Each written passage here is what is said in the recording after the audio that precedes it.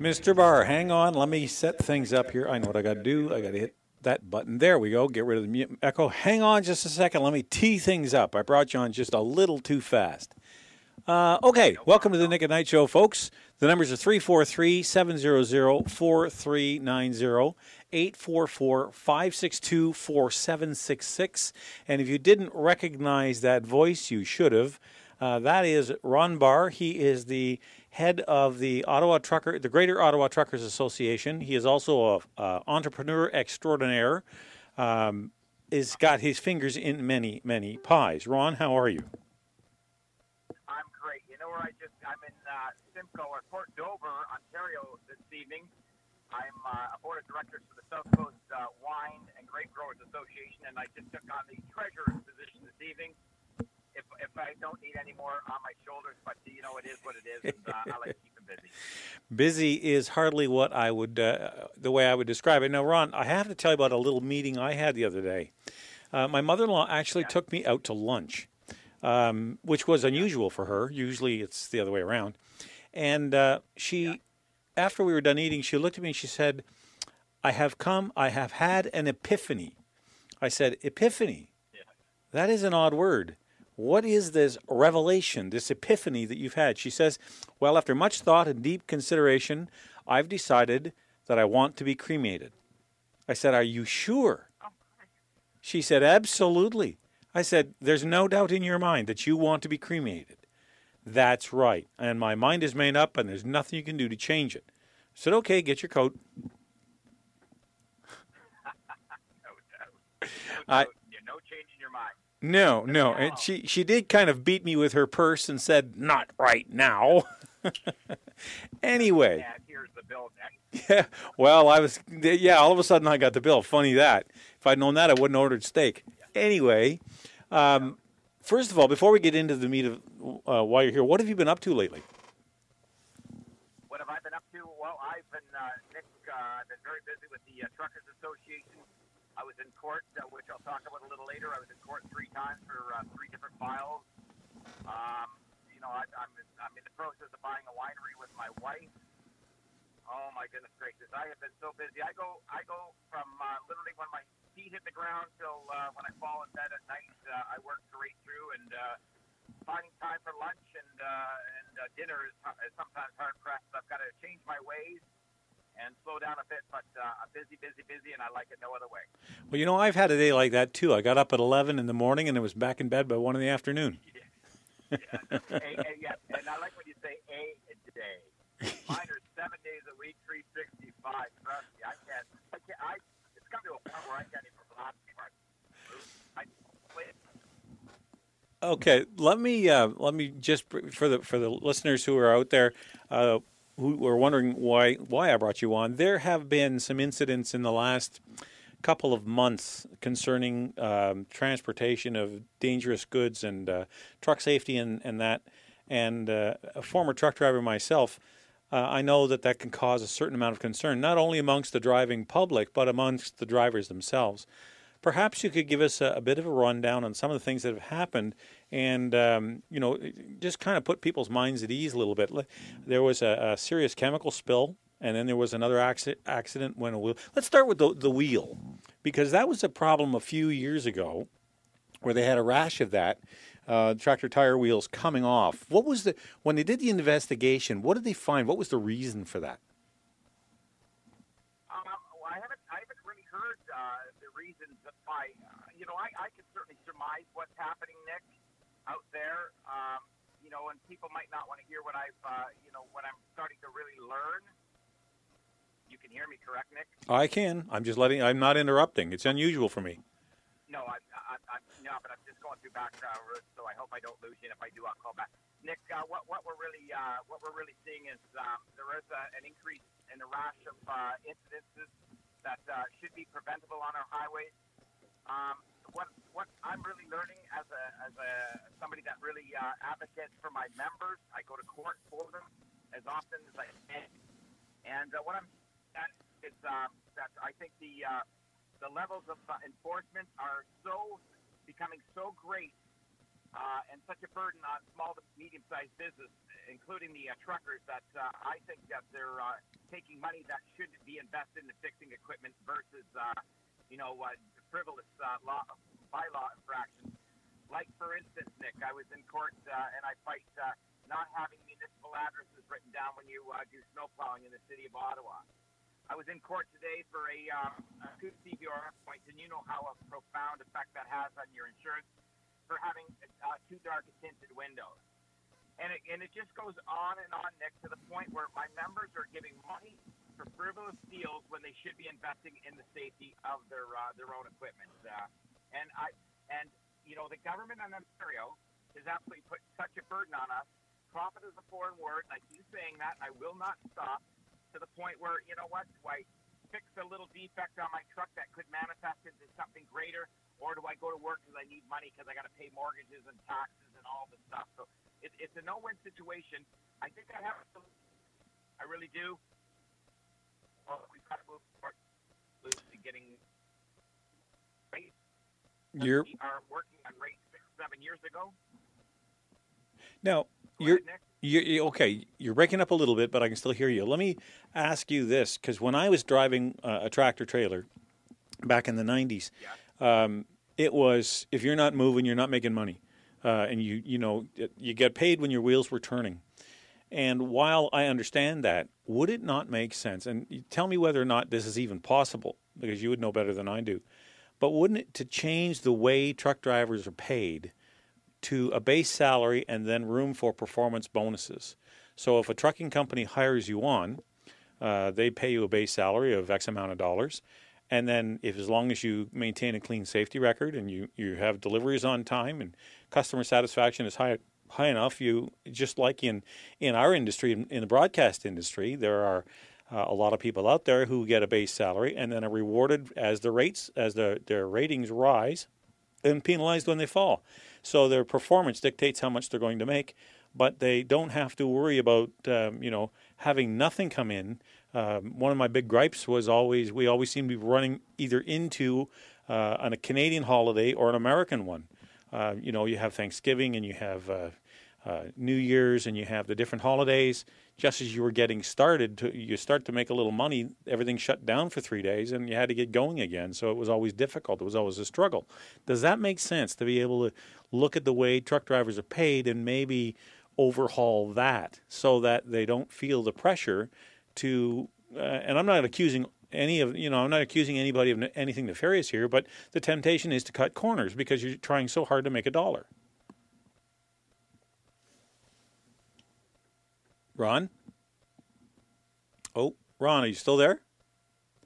Okay, I'm going to put him back in the queue. We lost him.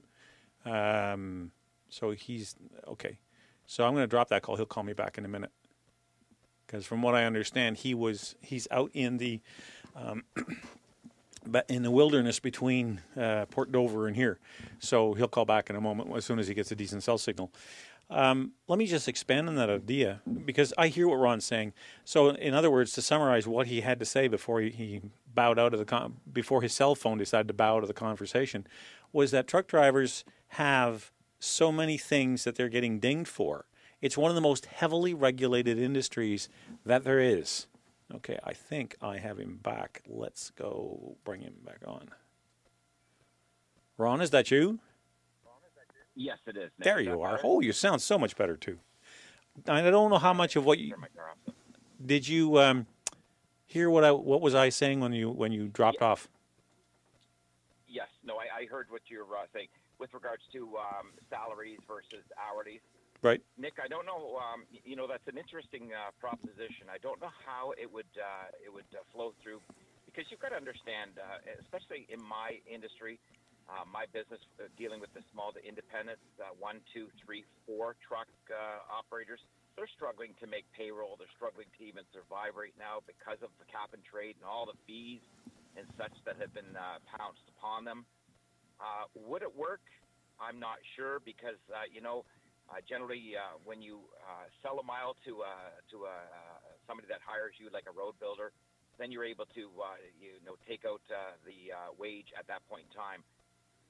So I don't know if it would work. I don't know if it would be feasible because, it's so sporadic, especially at this time of year when you have half loads on, Nick. That's true And too. that's a Yep. big factor where a lot of guys are not working right now.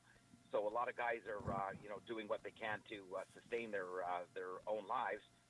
Would it work, Nick? It might, but I don't think that is would be the solution. I think that would be a component of it. But I think what really has to happen is that we have to get the rates up because Nick, they're going for rates when you were probably driving way back when. They're not going for very much more, and the incremental cost that we've had to absorb, cap and trade.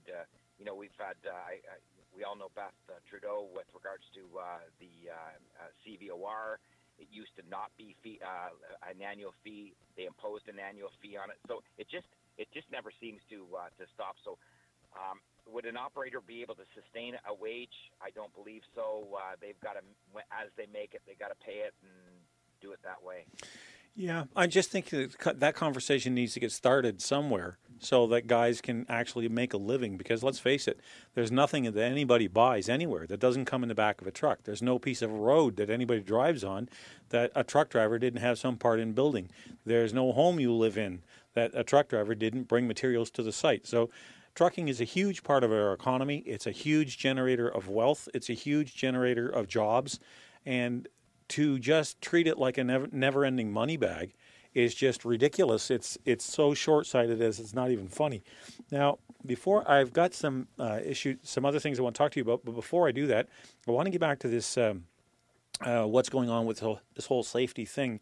I know that in the most recent case with the hazardous waste or the hazardous material spill, I won't call it waste because we don't know what it was, but there are some very serious concerns, and I know that the person who is the most concerned about safety is the driver himself, because whether he's pulling dynamite or whether he's pulling horse manure from Queen's Park, he's got to go home at the end of the night, and he wants to do that as safely as he can. So what kind of things are being looked at the moment to try to improve transportation safety? Well, what they're really looking at is number one, the enforcement has stepped up considerably with more training. I'll give you an example. If you move contaminated soil, for instance, I was not aware that a driver had to be trained into moving that kind of materials. It was brought to our attention by one of our members getting a ticket. And then, and I have registered a number of my members for Ministry of Environment, Climate Change, and not even aware of these rules and regulations. So what really has to happen is that we have to really look at our vehicles. They have to be inspected properly. Our association, the Greater Ottawa Truckers Association, Nick, is going to get back to basics. We're going to have a meeting in about 3 weeks, an annual general meeting, and we're going to bring in the MTO. We're going to bring in the Ottawa bylaw, Ottawa Police Services and such.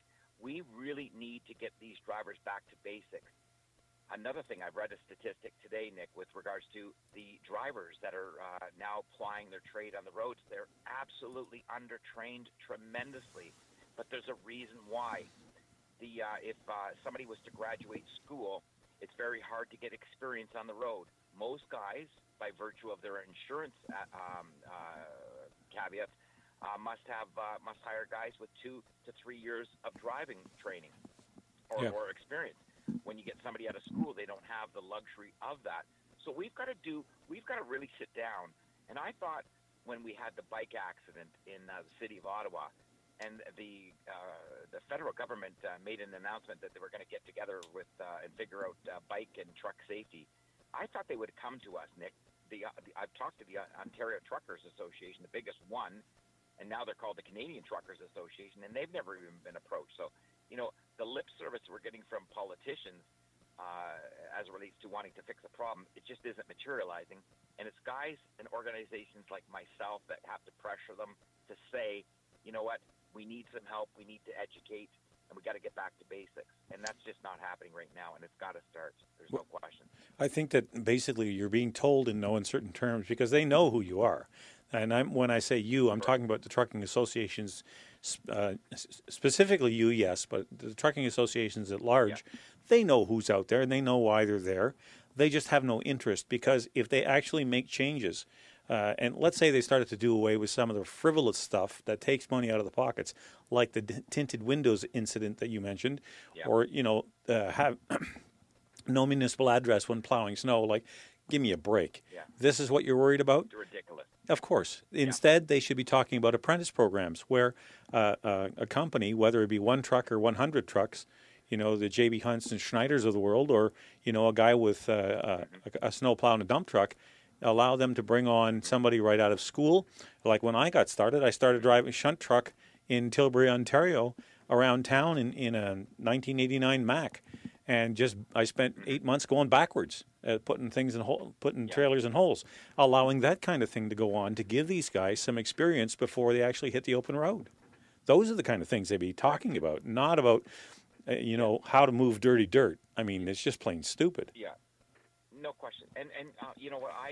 For 7 years, I ran a long-haul trucking company, and one of the biggest things, the collapse of that company, notwithstanding I left, and, it's a hard struggle because I have very, very high standards when I run a business.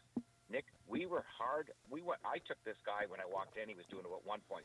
I took him to $3.8 million in revenues, and we couldn't find drivers, Nick. We couldn't find drivers. I could sell mile after mile after mile. We were coming to a point where, even hiring mechanics, I had offered a guy. He blatantly said to me, he said, "Give me $100,000. I work for him." I swear, Nick, about a week later, I offered him $100,000 to be my mechanic. I had 17 trucks. I had about 34 trailers. And I said to him, "I'll pay you $100,000.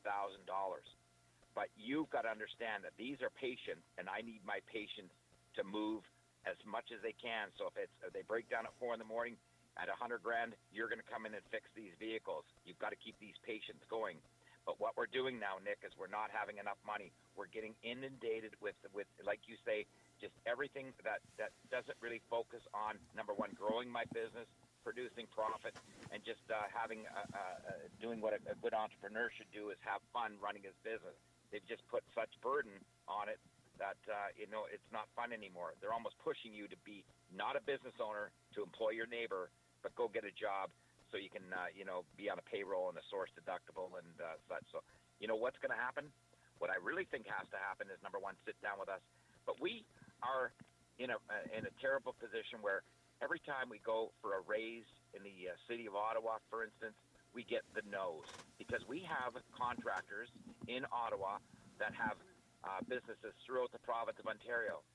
And do you know, in a dump truck, we're the highest rate in Ontario at $83 to $85 an hour.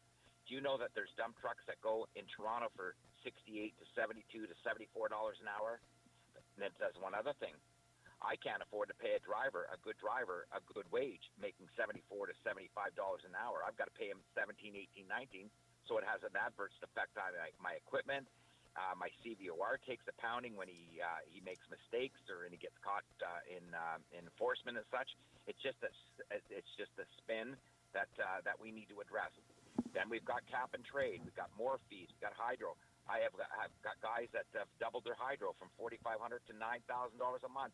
Where do they pull that out of? Our rates haven't gone up in 5 years. It's to the point where, you know what? If we're not reasonable and sensible, we're going to get hysterical. You're going to see more and more accidents on the roads because people either drive to make money or fix their equipment in downtime and eventually go broke. So, we've got to really address it. That the fact that it's not just the driver, it's not the company, it's the burden that the government has put on a small to medium-sized business. All right, hang on there, Ron. I have to take a break. We'll get back to you in just a moment. So let me do that. Okay, we'll take a break and come back with Ron Barr of the Greater Ottawa Trucking Association right after this.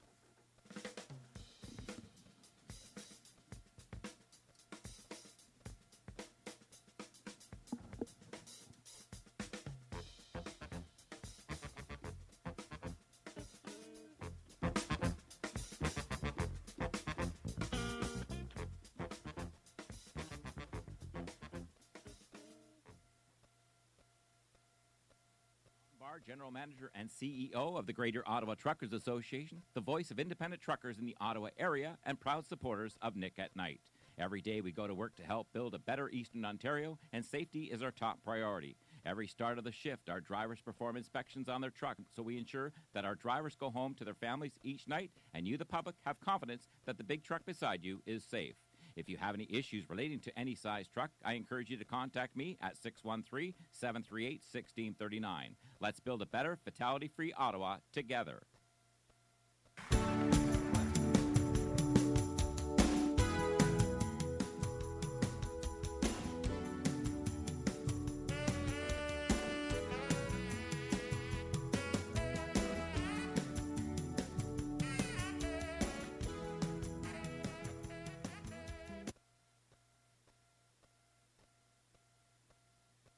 Technology works so much better when you turn it on. Ronnie's still with us. Yes, I am. Excellent. Good. You mentioned cap and trade. I wanted to talk about that because I don't think it's going to have a good impact, but I am curious. When I remember when I was still on the radio, on the terrestrial station, I got invited to a symposium before. This goes back to before Jim Watson was mayor, and he still pretended to be a conservative. It was at Talk Ottawa or something like that, and they started talking about putting. They wanted to put electronic throttles on the throttle regulators, or speed regulators is the word I'm looking for, on trucks, and their excuse wasn't safety. It was global warming. Yes. And I had a cow. You're kidding. I am not kidding. I couldn't believe this. And so you've got, you know what an elephant race is, of course. And for the uninitiated, an elephant race is when two trucks on throttle with controlled engine speeds or ground speeds try to pass one another because, they're never set exactly the same. So one guy's going a mile an hour faster than the other, and he doesn't want to slow down because time's money. So he pulls over in the other lane and takes 10 miles to get by him. That's called an elephant race. Yeah. Anyway, so that was the first encounter I had with this whole idea about the planet being more important than the people who live on it. On a face-to-face basis. What kind of impact are environmental regulations like cap and trade going to have on the trucking industry? It's going to be devastating for us. We lose all of our tax benefits for off-road vehicles. They've eliminated that. They've really attacked diesel. There's no questions about that. So currently, the first phase of the cap and trade put about 4 to 5 cents per liter on a fuel tank or on the fuel. And Nick, it's again, it comes to the point where we've been at $83 for 5 to 6 years, and we keep getting these fees and these levies on us. And what really scares me is Catherine Wynne, when the clock turned to 217 and the fuel and diesel shot up. We're hearing reports from Kathleen Wynne. This wasn't even an effective cap and trade yet. So, how high does it go? Nick, there was an invoice that was brought to my attention by the Capital Voice, our friend Guy Annable, great guy, and he sent me an invoice from Alberta, and it was for coal, and it was I forget how many tons, but they ended up the levy. The surcharge, the environmental surcharge on this load was $777. The load itself cost $900 and change. When you put HST, it almost doubled. So, you know what I really want to understand, and I've asked a number of people, I would love to understand where that $777 goes. Where does that end up at the end of its journey to prove that what they're saying is reinvested in the climate? I think it's baloney. I think this climate change is baloney as well, and I'll go on the record as saying that because 3 or 4 or 5 years ago, it really wasn't the flavor until Al Gore started marching around and Suzuki started marching around, getting us all hysterical about the environment. What cap and trade and all these fees are going to have, it's going to put a lot of people out of business, Nick. It's going to put a lot of people. And one other thing I don't understand is how the country has ripped up railroads.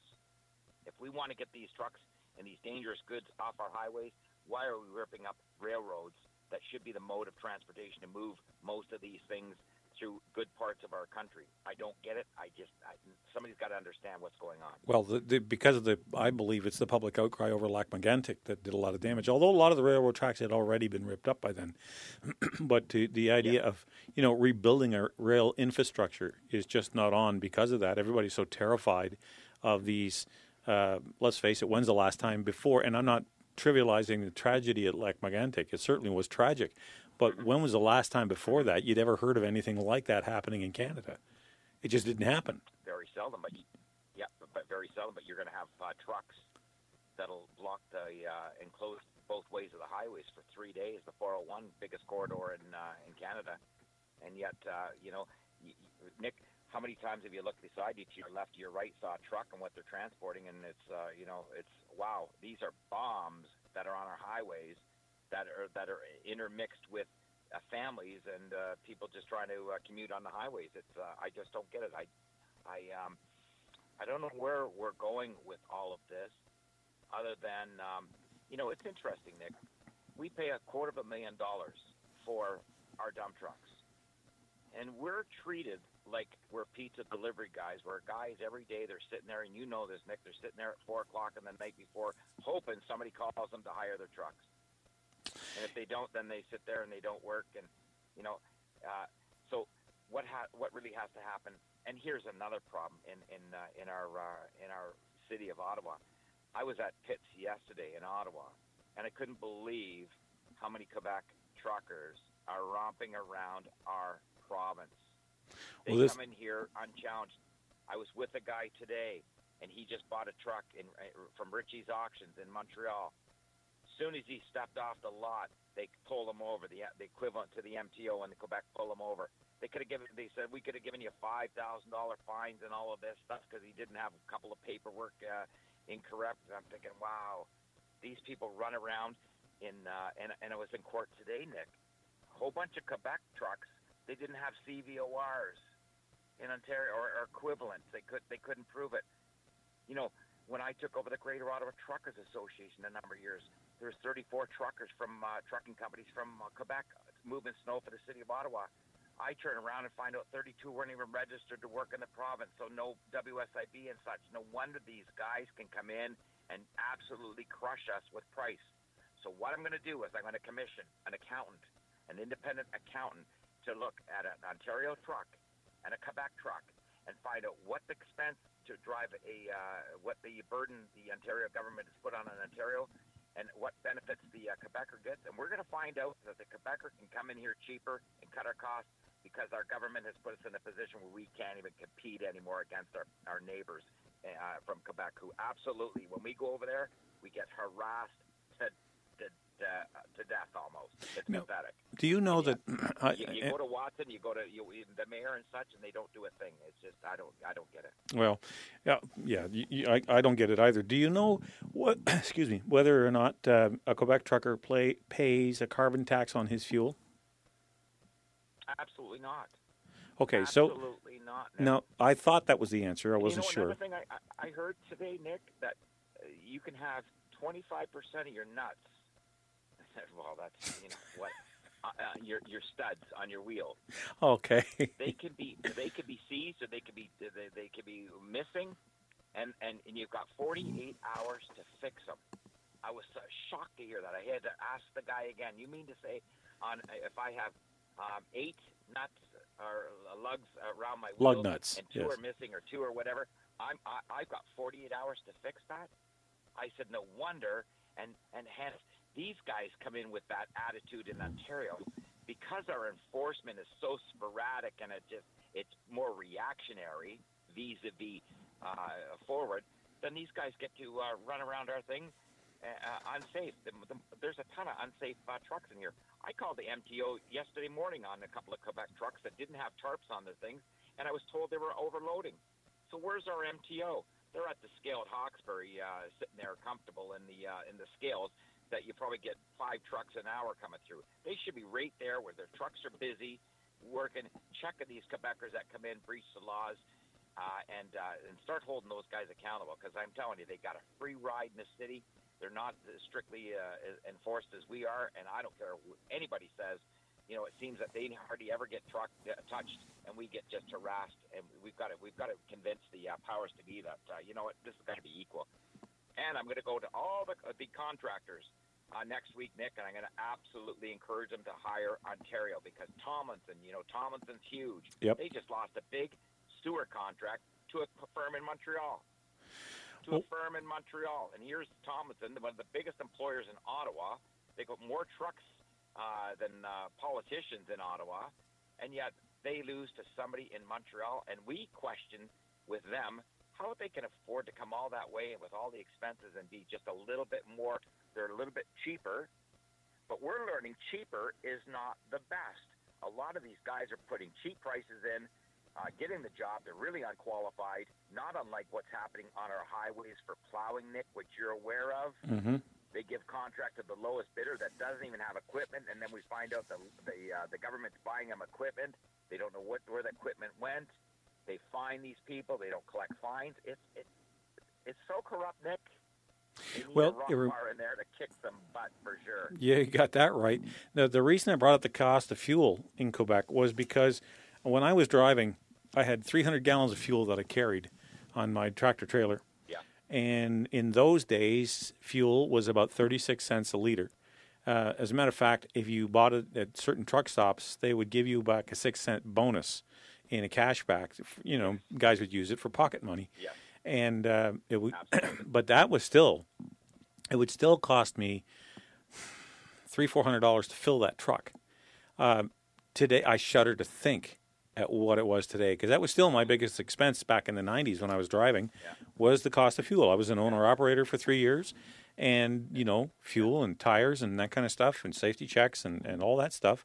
I cannot imagine how these guys are making it, considering in a long-haul situation, for a good week for me was $1.30 a mile. I don't see these guys out there making a whole lot more than that now. No, it's going to cost you more than $1,000 to fill it up. What are you talking? You're talking big tanks of gallons of gas. Convert that 4.2 into liters. You're paying big dollars. It's huge. I've got guys that I know companies that are have big gas bills that can't even pay the bill at the end of the day. I don't know how some of these gas companies do it. Well, how much they get. They're probably extending credit and extending credit and extending credit and hoping that things will get better. Because there's an old saying, when you owe the bank $1,000, you got a problem. But when you owe the bank $1 million, the bank's got the problem. Yeah, no, that's well said. But where does it go from here, Nick? Where does it really go from here? We really have to sit down and, the governments are so infatuated with revenue collecting right now and using us as revenue tools. I don't know if their mandate is to discourage the independents to go work for the cities, because what 42% of our population works for some form of government. It's approaching, it's in that range, and worse. Yeah, because you got teachers, you got whatever, and what do they want? What do they want us to all become employees of big super conglomerates? It takes the spirit of the entrepreneur away and the ability to take some risk for a good reward. And the benefit of employing some of your neighbors, and not, small to medium-sized business is what the world should revolve around. But it just seems to be big government anymore. And once you get in the government, you get comfortable. And we hire these people in the government, and they come and harass us. Like, my goodness gracious, I don't get it. But no. What are you going to do to change it? Well, there is an election coming. Who knows what'll happen afterwards, because we have other political problems with leadership in this province, like the big three. There's not much difference between them. So unless we hear some real changes, it would be a great question for Mr. Brown to talk about what he's going to ask him, what he proposes to lighten the burden on the transportation industry. I would argue one of the single most vital industries within our economy. Nick, ask a politician what cap and trade is, and they'll look at you like you got four eyes. Yeah, well, they have no clue what cap and trade is. This Minister Murray, the climate change, the guy is just the biggest hoaxer, and they believe their own game and such. But you ask even a Patrick Brown, what is cap and trade? they just look at you like, well, they have no clue. It's just a tax grab. And again, if anybody wants to do the math, and I challenge anybody out there, where did that $777 of a levy go? I want to follow that just like right through the stream of where the end use to go protect the environment. Well, it goes into general revenues and exactly. Bunch, yeah. And then the spin that we're sistering with California and Quebec. My goodness. You know what? How do we do that? When my first words out of my mouth there's two words that come out of my mouth when I hear that. Who cares? What do we care what California's doing? Yeah. They're a mess too. I love Trump. But he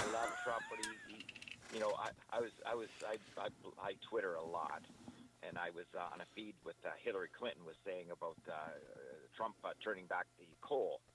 And right. And then the bleeding heart liberals are saying, oh, now we're going to have more sickness and all of this crap. Well, let's get people working, because that's what's making people sicker more is the stress of not being able to sustain and support their families. Now there's a study that would be worth undertaking. Oh, everybody's scrambling. Like I make great money, but I work 12, 15 hours a day.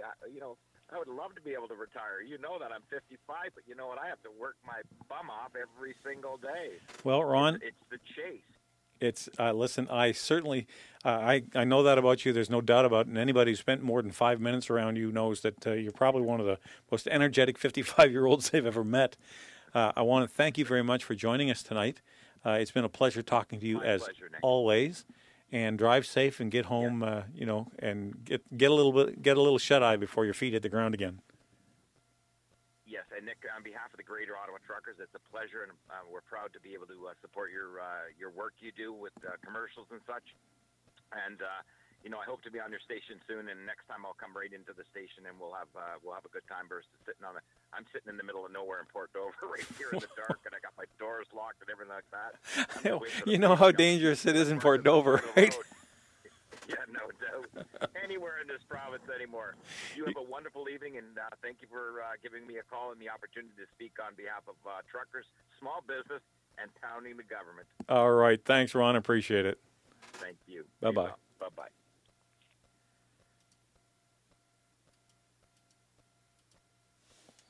All right. I just want to thank Ron for that. That's always a treat to have him in. We're going to take a quick break. I'm going to go refill my coffee cup, and we'll be back with more right after that.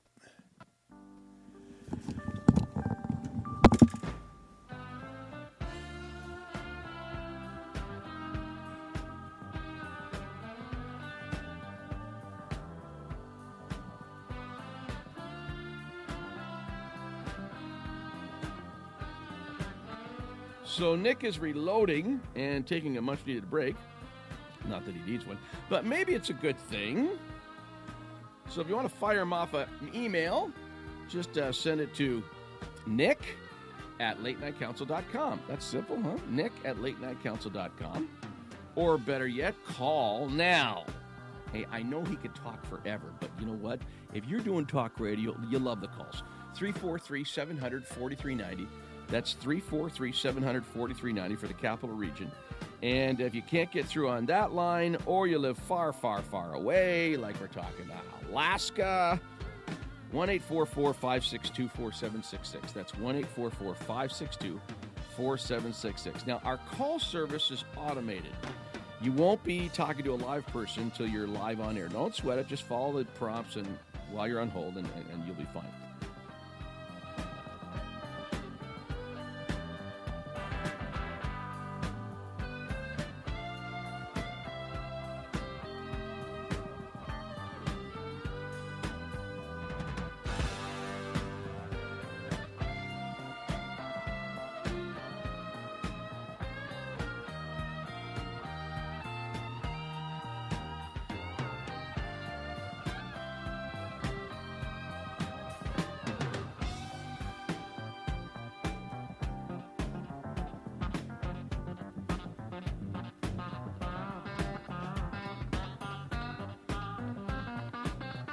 Now, Nick at Night does not exist without advertisers. So if you want to buy time, you contact either myself jc@latenightcouncil.com.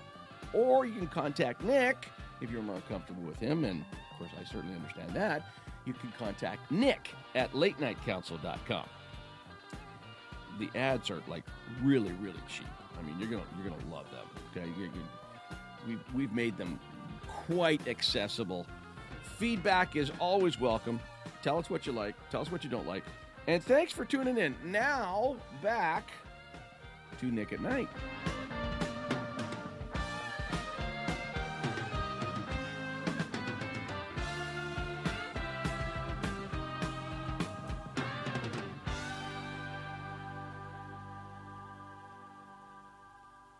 I guess that's my cue. All right. Now, there's all kinds of other things on the menu this evening. Again, thanks to Ron, my guest, Ron Barr. He's always a lot of fun to talk to. He's a very knowledgeable man. And when I said he was high energy, I wasn't kidding. The guy just goes and goes and goes. So I'm very glad that he had some time for us this evening. The numbers, of course, are 343-700-4390, 844-562-4766. If you want to join the conversation, you can also use Facebook. You can send me a message on Facebook. You can send me an email to Nick at latenightcouncil.com, which means I should open my email just in case anybody does that. I'll be on top of things. Boy, that doesn't happen very often, does it? All right, now let's see. There's so much stuff in the news. You almost don't know where to begin. But we were talking about during our conversation with Ron, talking about Obama re-signing coal. Re-signing a plan. Well, the headline goes this way: touting coal industry, Trump dumps Obama's climate change plan. Hallelujah, hallelujah, hallelujah. Finally, some common sense. You know, folks, I've been saying for years, and I don't mind saying for years because it's been that long. Ever since this whole thing started, I knew this idea about global warming was a bunch of nonsense, or man-made global warming, because what was the main argument? That carbon dioxide gas is pollution. Utter nonsense. Utter nonsense. It's plant food. Okay, well, in here, let's see if I can find it. Trump accuses predators. Let's see. Anyway, in this article, it's out of the Toronto Sun. Ottawa Sun. It's out of the Ottawa Sun today, I believe. Yes, today, and it's written by the Associated Press. One of his aides says that the carbon emissions are not pollution, they're plant food. Actually says almost verbatim what I've been saying for years. And when I read it, I went, oh, man, finally somebody gets it. You know, it's not just me wailing away out here. So, in other words, what he's done is he said this whole nonsense about banning coal is exactly that. I'm going to make coal an energy source again. He's going to put 75,000 people back to work. Now, coal is no longer the cheapest form of energy, but it's certainly one of them and should be part of the mix. He's got, there's natural gas from fracking. There's all kinds of, we are sitting on so much energy. The fossil fuel energy, I think fossil fuel gets a real bum rap under this, the enviro wackos out there who think we shouldn't burn anything anywhere ever. If you had a campfire, they come with water and put it out and then blame you for the steam. Screaming about pollution. They don't have a clue what they're talking about, but boy, are they willing to impose it on others. So Trump came out and just basically said, enough of this. Let me just share this with you. Trump has called global warming a hoax invented by the Chinese. Well, okay. I don't know if it's a communist plot, all right? This thing about communism lately, I don't know. But anyway, and has been repeatedly criticized the power plant rule as an attack on American workers and the struggling U.S. coal industry. In addition to pulling back from the Clean Power Plan, the administration will also lift a 14-month-old moratorium on new coal leases on federal lands.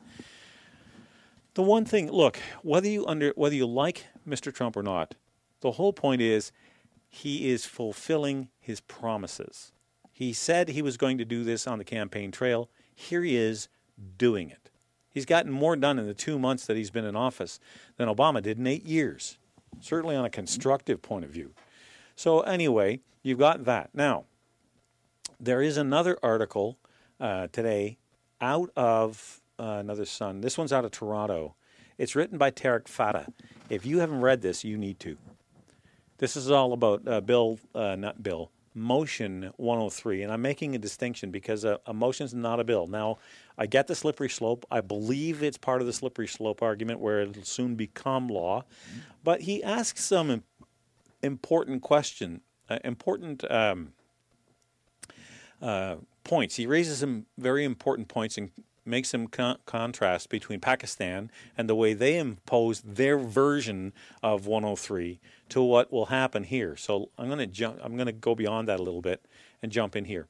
On March 24th, 2017, an anti-terrorism court in Pakistan placed 3 online bloggers in custody of a security agency so they could be investigated and interrogated on blasphemy charges resulting from what M103 would define as Islamophobic comments on social media. Pakistan's anti-blasphemy laws include a maximum sentence of imprisonment for life for insulting the Quran.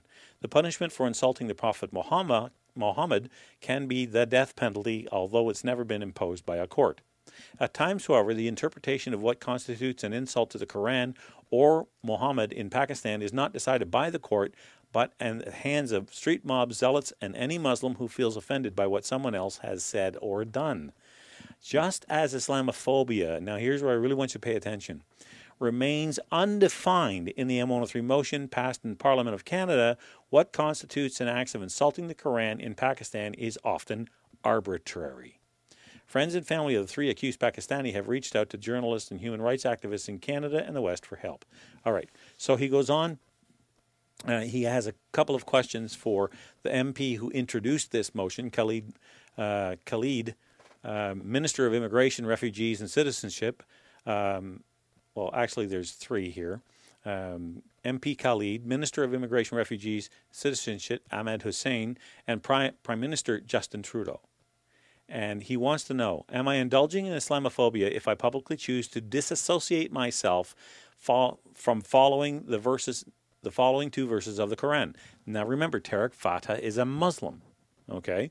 So he's asking, if I distance myself, if I say that's not part of what I believe, I'm distancing myself from this part of the Quran.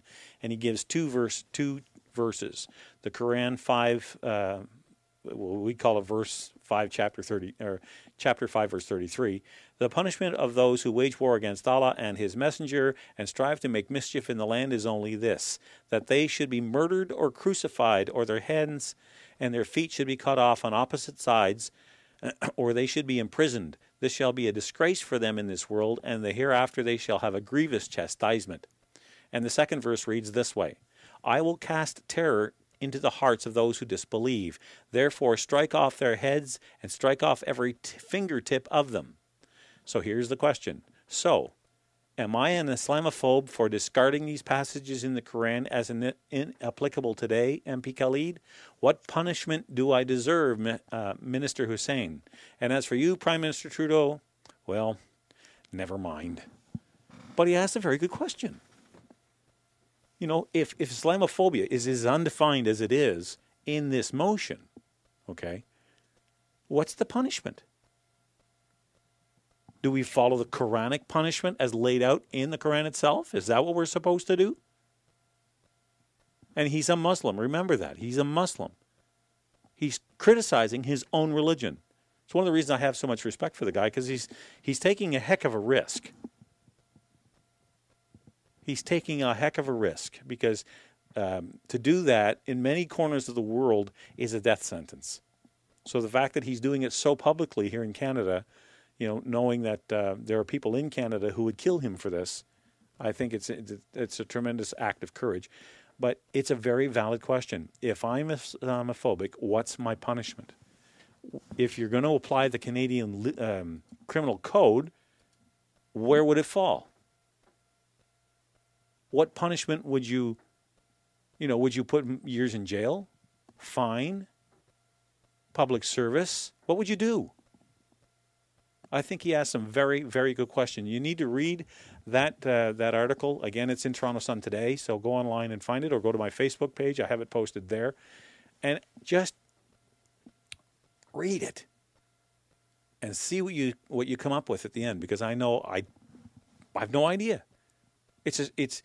I still think that they've got the term wrong. And rather than calling things like this Islamophobia, they should be called Islamophilia. Anyone who feels offended by any slight or insult, perceived insult towards the Quran or to the Prophet Muhammad, demonstrates, if they get offended by that, demonstrates an irrational love of Islam and of Muhammad.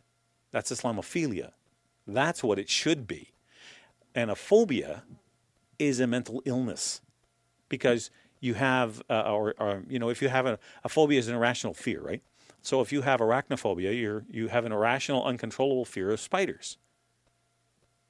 Okay, hydrophobia, an irrational fear of water. And oh my God, I'm falling to my death phobia. You know, the fear of falling, because I don't know what the medical term is.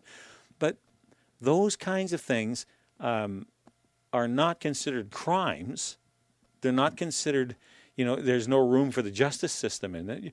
If somebody has, let's say, an irrational fear of spiders, like some people in my house, if it's severe enough, you get them mental help. You get them professional help. You don't put them in jail. You don't cut off their hands and feet. There's so much wrong with this whole thing.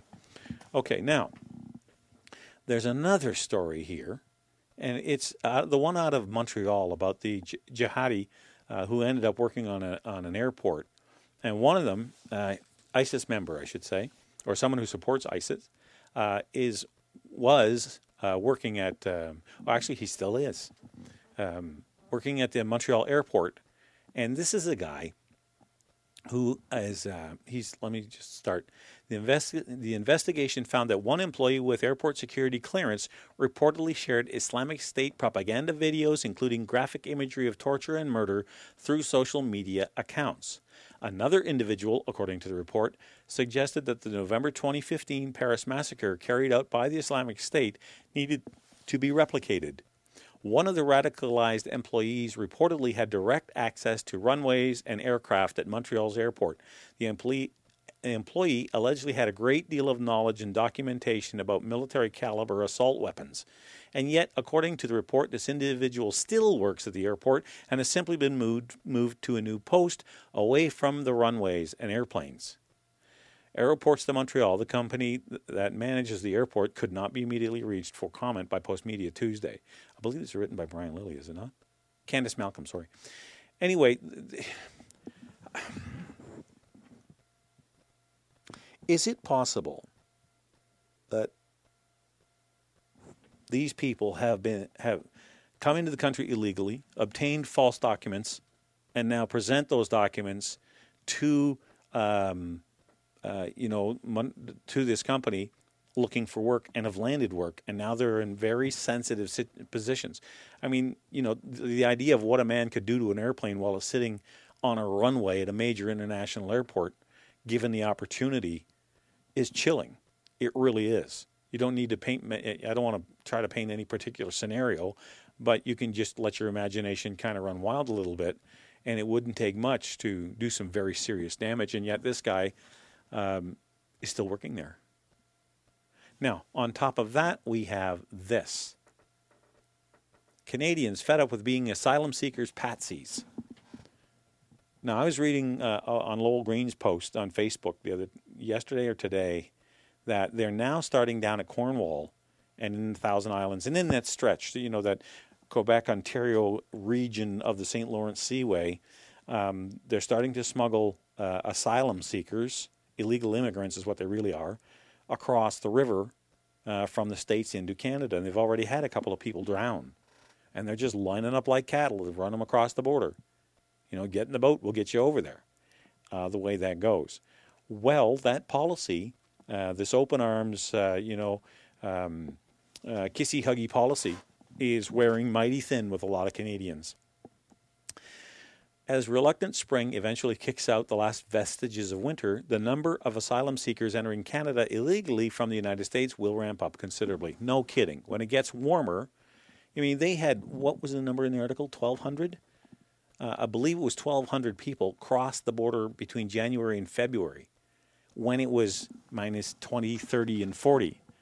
And these people are, they come from southern climates, warm countries, and all of a sudden they're in the depths of a Canadian winter, struggling across the border into Manitoba, Quebec, and who knows where else.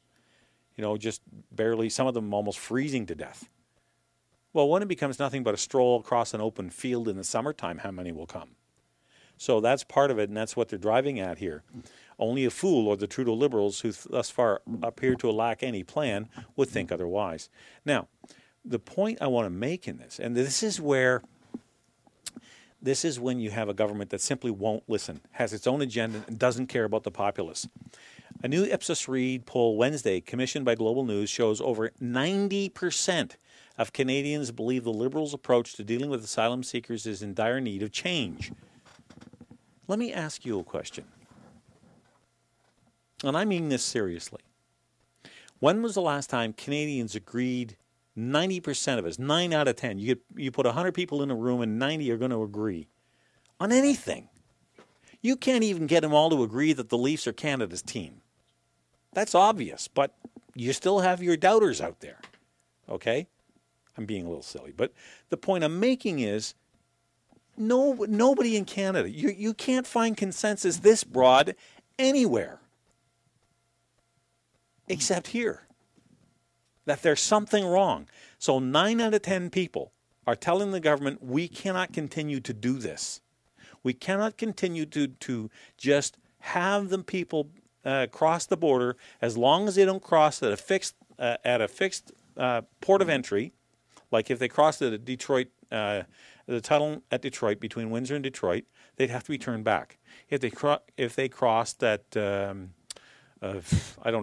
Thousand Islands, okay, or if they crossed at Buffalo, they would be turned back. But any point in between where it's not a fixed crossing, all they have to do is walk across, and they have to be accepted. There's a loophole in the treaty that the countries have amongst themselves. And they know about this loophole, and they're obviously exploiting it. This is a very serious problem, because when you think about it, and look, a lot of those people are very desperate. They come from very desperate situations and want nothing more than a better lives for themselves and their families. Nobody's denying that, least of all me. But the problem is, there are some of them, and we don't know how many. Some of them are coming here with very nefarious intent.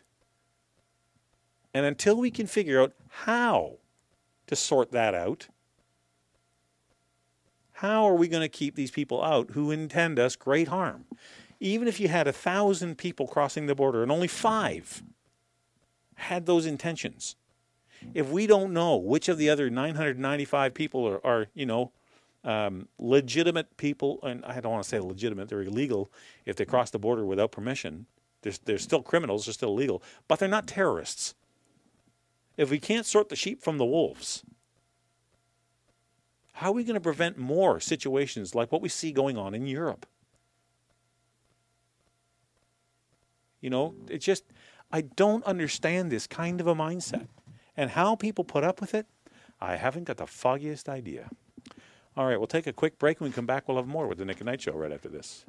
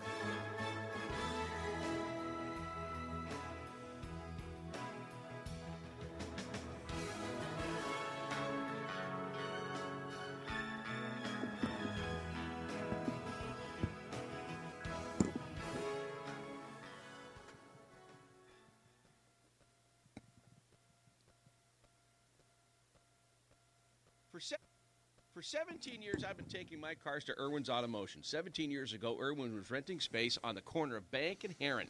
His encyclopedic knowledge of all things mechanical and his no-bull honesty has resulted in his second move.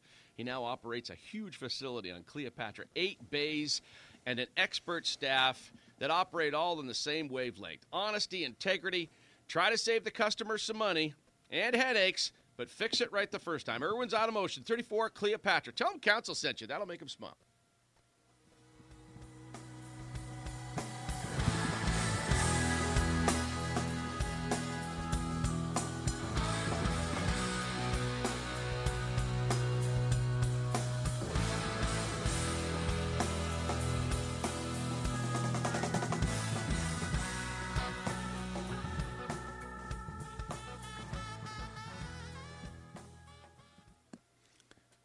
Okay, welcome back to the Nick at Night Show, folks.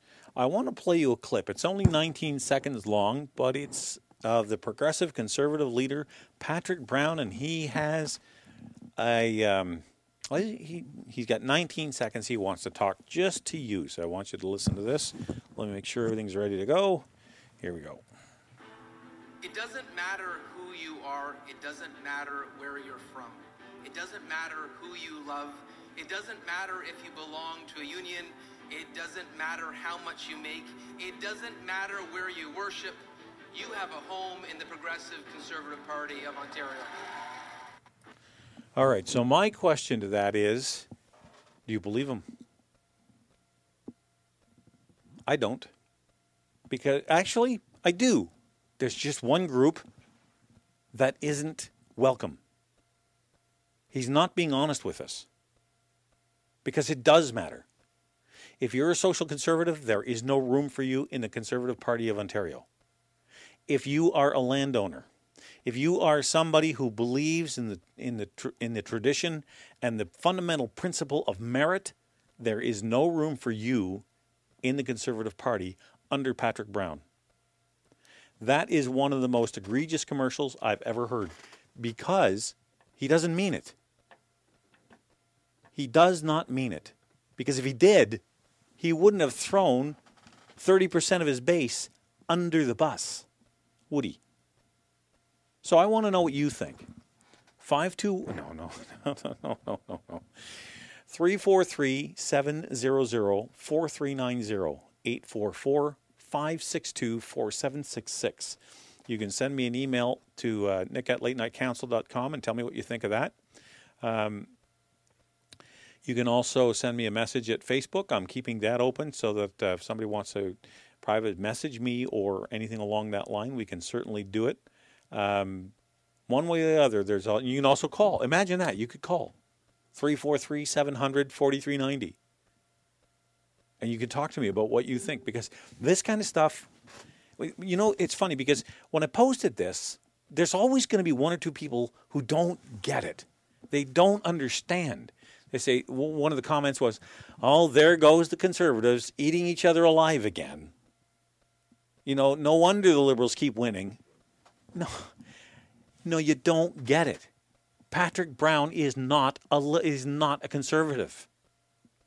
Just because he happens to wear a blue tie, he doesn't make him a Conservative. I challenge you. If you think that way, I have a challenge for you. Call me at 343-700-4390 and tell me what is the big difference between Patrick Brown and Kathleen Wynne? What policy does he have? What plan does he have that is different enough from what the Liberals now offer that you would vote for them? Because I don't care what color the flag is. What I care about is what kind of policies do you have in place? Traditionally, I vote Conservative because they have policies that I think are far more closely aligned to the way I see the world than the other parties do. In other words, they have what I call common sense policies. Smaller government, lower taxes, less interference in your daily life, that kind of thing. Okay, and merit. I know I beat that like a dead horse, but merit. That's why you don't need a multi-lettered organization. the LGBTQ RXMVP, whatever the heck the latest version of that is. We don't need that in the Conservative Party because we already include people who fit that bill through merit. Because we don't care who you sleep with. If you're the best man or woman for the job, you should get it, bar none. That's the only standard we apply. Well, not in Patrick Brown's world. He only wants progressives who only care about that as long as you agree with them. There's no room for polite dissension and discussion of ideas. It has to be one way or the highway. That's just the only way it is. In other words, there's no difference between the big three. The NDP, at least the NDP, you can say this much, they're honest. You know where they're coming from. You might not like that. You might not like the direction they want to take the province in. But is there any arguing with it? Well, yeah, there is. But I mean, at least you understand where it's coming from. You know where their point of view comes from. And at least you can respect them for that much. But this nonsense, you have a home in the Progressive Conservative Party as long as you're not one of those nasty socialist right-wingers. We don't want no right-wingers in here. We don't want no people who believe in smaller government. We don't want anybody asking me about what my plan is to lower hydro or the cost of it. You know, I support the carbon tax. We're going to make it. Let me ask you something. When it comes to this whole nonsense about carbon tax, his plan is to make it carbon neutral. Yeah, carbon neutral. Revenue neutral. If you have a revenue neutral tax, which takes money from the economy, passes it through the government, and gives it back to the economy, what's the point of the tax? If you're just going to take it with one hand and give it back with another, what's the point? Why not avoid imposing more burden on the taxpayer in the first place? You know, instead of spending like a drunken sailor, so you have to go after people like farmers and truckers and people who work in the construction industry and people who do God knows how many a wide variety of things, pizza delivery drivers, anybody who's out there trying to make a decent living in the private sector, the government considers a bottomless pit for a cash cow. And they keep dipping in and dipping in and dipping in. And when they poke through the bottom and people start having to choose between heating and eating, all of a sudden they act surprised. Oh, well, we must give them relief. We must cut their hydro bill by 25%, even though we're the ones who raised it by 150. Am I the only one that thinks this is absolutely insane? Just, you know, there's days I run out of words. So 343-700-4390, if you've got some words of your own you want to share, by all means, help me with that. Because this thing about Patrick Brown is enough. It really bothers me because I know how absolute full of nonsense it is. There's nothing in that. I mean, look. You've got the Liberals. Think about the politics of this. The biggest group of disenfranchised people out there in the province are not the Progressives. They're not the ones. They get courted all the time by the NDP, by the Liberals, and by now the Conservatives. They're the only ones that these parties want to hear from. And yet they do not make up the largest single block of voters in the province. But nobody wants to say to people who are a little more conservative in their world outlook, what is it you want? Because you live here too. You know, how can we make you feel at home within this party? When's the last time anybody ever called you from a party and said, what is your view? When's the last time a leader got up and said, you know, I think that the landowners and the people, the right to life people, and people who just want smaller government, you know, don't consider themselves radicals in any sense. They just want to keep more of their own money. They don't want programs out there. They want in their public school systems a school system that is secular.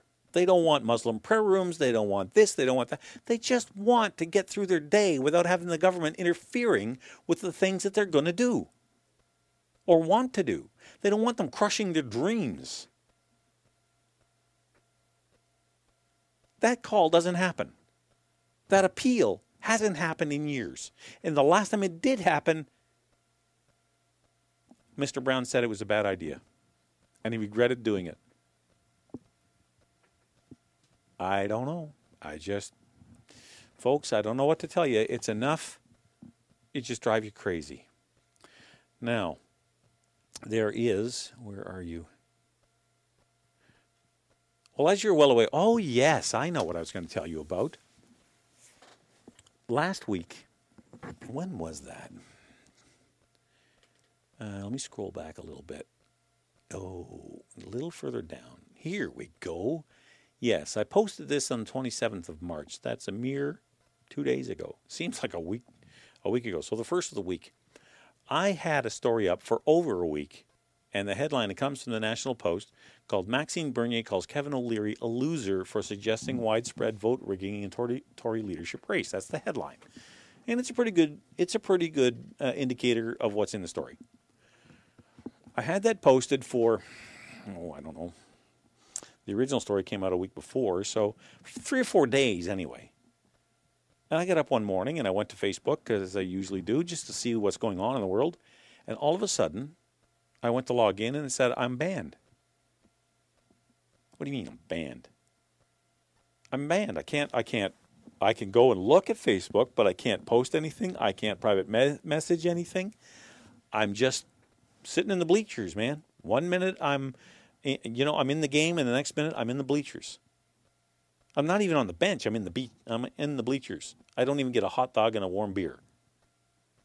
They'd ban me. Why? Because I posted that story, and somebody complained. Now, you see, if it had been something that was gratuitous, if it had been something that was overtly, and gratuitous can take on a lot of meanings. I wasn't posting porn. I wasn't posting inflammatory stuff. I wasn't posting stuff that encouraged violence. I wasn't, calling for the assassination of some political leader. I wasn't doing anything like that. I just posted a story that was already out there. It was in the hands of every single major news outlet in this country had the story. That's where I got it. The Globe had it. CBC had it. CTV had it. The National Post had it. I'm sure all the stars in the country and the suns in the country had it. Every major news outlet in this country had that story. So why did I get banned for posting it? So there's something when you train a horse, there's something called opposition reflex. So if you were to walk up to a horse and just push on its hip, it will actually lean into you. It won't step away. It'll lean into you. That's called opposition reflex. And the mentality goes like this. Oh, you think you're going to push me, huh?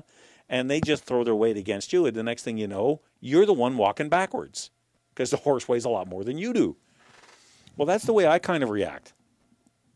So what I did was I took the story, and when my 24-hour time in purgatory was over, I wrote the following.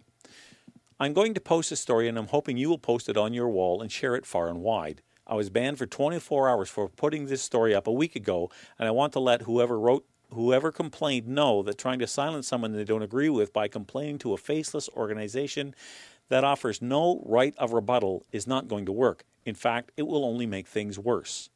Well, 26 people agreed with me. They shared it over 26 times. It got shared, and there were some pretty interesting comments that followed that. But I think that's the only way to react. That's the only way to respond to this kind of stuff. Is when somebody tries to shut you down. Because what sin did I commit? What did I do wrong? Why would anybody ban me? What that tells me, there's a couple things that it tells me. First of all, and I'm not blowing my own horn here by any stretch, but I've got almost 2,000 friends, and there's plenty of people who have a lot more friends than I do on Facebook. It's not about that, but there's about 2,000 of them, and there's also a lot of people will go to my web page, my Facebook page, and have a look, even though they're not friends. They just people want to see what I've posted this week. And somebody, either from that group of followers, if you want to call them that, group of friends, or somebody who had just cruised through the page, saw it, and decided they were going to either teach me a lesson or, didn't want that story. And I can't imagine what their thinking was, but they complained, and Facebook responded with you're a bad boy, and we're going to shut you down for 24 hours. So I came back and I said, fine, you try that. Here's what's going to happen. And now it's on 27 walls because it's still up on mine. But that kind of stuff bothers me because it's not like I had done anything wrong. It's not like I had said anything that was, I wasn't trying to burn down Parliament Hill. And yet this was the reaction. Somebody out there didn't like the fact that I had posted this story. And what was the story about? It was about, I read you the headline. The whole idea that Maxime Bernier calls Kevin O'Leary a loser. Oh, this reminds me of and I posted this clip if you want to watch the clip. It's on Facebook. But I just happened to catch a comedian I'd never heard of before, never seen before. But he talked about the ridiculousness of political correctness. And one of the comments he made was, why do we have to have politically correct laws? Well, in case somebody gets offended. And he said, so what?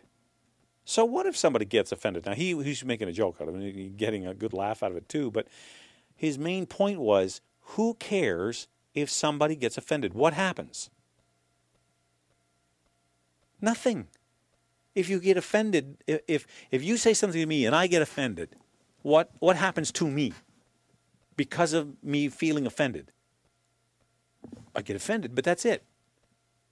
As he put it, somebody said something bad about the Lord and I got offended. And when I woke up in the morning, I had leprosy. Nothing happens. Why are we all worried about when somebody else gets offended? Where is there a right written that thou shalt not cause offense? Now, I don't think you should go around poking people with a stick to intentionally be offensive. I just don't. It doesn't. We're so thin-skinned. This is why we call this generation the snowflake generation. There was a story last week about there was either a reserve unit, there was a military unit in Toronto who was practicing urban warfare. And they didn't bother to tell the population, the local population in Toronto, that there were going to be troops walking the streets and doing an exercise. Okay? And you would not believe, oh my God, one lady they interviewed, one of the first people they interviewed, I wish I had the clip because I'd play it for you. But they talked to one lady and she said, and I'm paraphrasing because I can't remember the exact quote, but they even had guns like you'd see in Afghanistan. I was terrified. Terrified. You realize they call it the Canadian Armed Forces, right?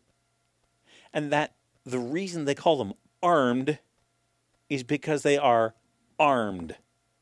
And that they carry rifles and pistols, they use artillery, they have tanks, they have warships and fighter planes and all this stuff. That's what a military uses. Those are its tools. So when you see a soldier on an exercise practicing urban warfare, there's a very good chance he will have a rifle with him. So why are you surprised? And why would you be worried about a Canadian soldier? See that red flag on his shoulder? You know, the one with the red maple leaf? Red, white, and the red maple leaf in the middle of the white background? That's the Canadian flag. It's on his shoulder. That means he's a Canadian soldier. Why would you be worried about that? You'd have thought we were being invaded by Martians. People just had, and I can still remember the talking bimbo head. She was a reporter. And she's saying, maybe in situations like this in the future, the military will do a better job of letting people know there's a military exercise going on. Oh, for crying out loud. What a bunch of ninnies we are. I mean, absolute babies. Babies. We don't know the first thing. You know, I'll bet you if you had asked that lady, the one that was complaining about the guns, what do you think the Canadian military, when they send the infantry over to Afghanistan, do you think they leave their weapons there so they'll have them there when they go back? Is that how you think it works? Like, do you have any clue at all how the military works? Just absolute snowflakes. It's the best description of these people I can think of. All right. Let me take a little break. When we come back, we'll have more.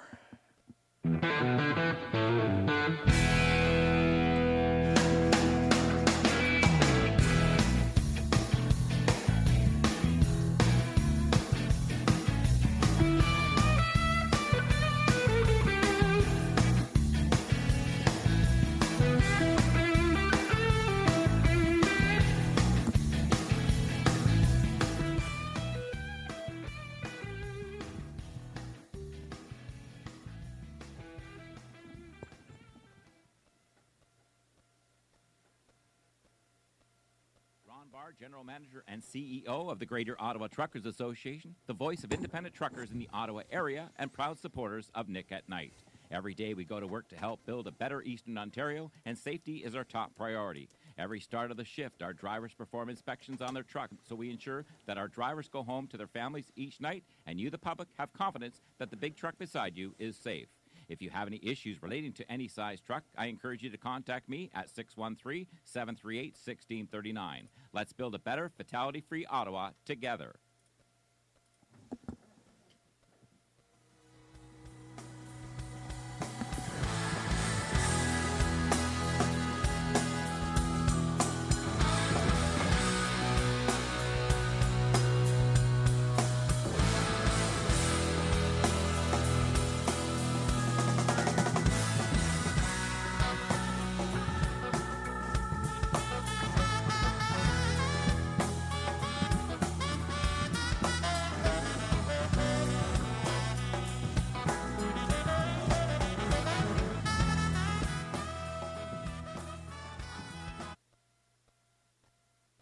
Okay, just under the heading of just when you think you've heard it all, let's lighten this up a little bit.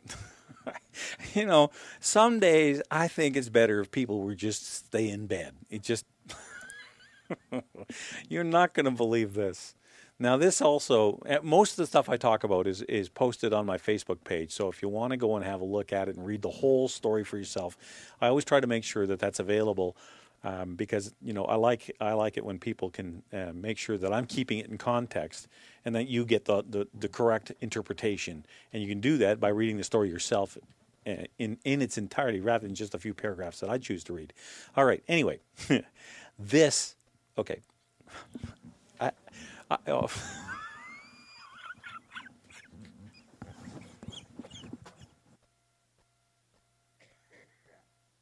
right. I'm trying to keep a straight face here. I don't know if I can get through this. Stolen gun falls from inmate's body cavity during search at North Alabama jail. Right. This is a male inmate, so it kind of limits the body cavities you could be talking about. So, okay. It's not yet clear whether the owner wants... It's not yet clear whether the owner wants it back. I don't know that I would either. It's not yet clear whether the owner wants it back, but Limestone County authorities recovered a stolen gun when it fell from an inmate's body cavity during a search at the jail. Okay, this guy must have an invisible L branded in the middle of his forehead. Okay, now, Jesse O'Neill Roberts, who is 23 years old, of Elkmont, was being booked into the Limestone County Jail on a misdemeanor charge of public intoxication when the weapon fell from his body.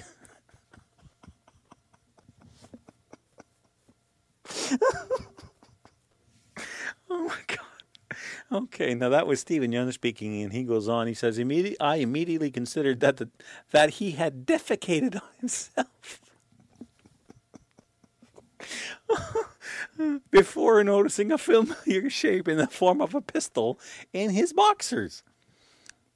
Roberts was arrested after midnight when deputies responded to a call about a prowler on Eston Lane. The caller found Roberts around his garage and held the suspect at gunpoint until deputies arrived. Deputy Chad Harbin found Roberts, who was showing signs of impairment. No, you think? I would really find this hilarious if the guy had chosen to do this sober.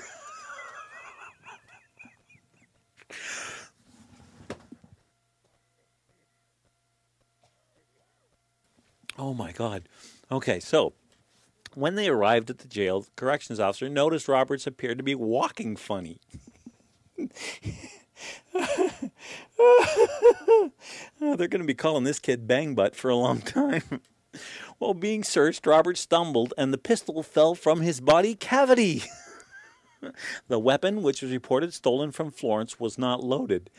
Oh, my God. Well, at least he was that smart. All right. It's a Jimenez 38 caliber pistol valued at $100. Okay. Now they show a picture of this thing. It is small. But I've heard of concealed weapons before, but that is absolutely. Oh my God. All right. Anyway, when they arrived at jail, oh yeah, we did that. Okay. Now, so because he was so brilliant, he went from a minor charge of public intoxication. Now he is also charged with first-degree promoting prison contraband, carrying the ultimate in concealed weapons. Well, I'm adding that. Carrying a concealed weapon without a permit. Can you imagine going down to get a permit for that?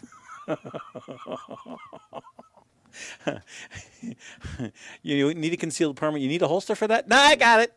We good. Don't you worry, son. I figured this one out. I got this one. You got any more gin?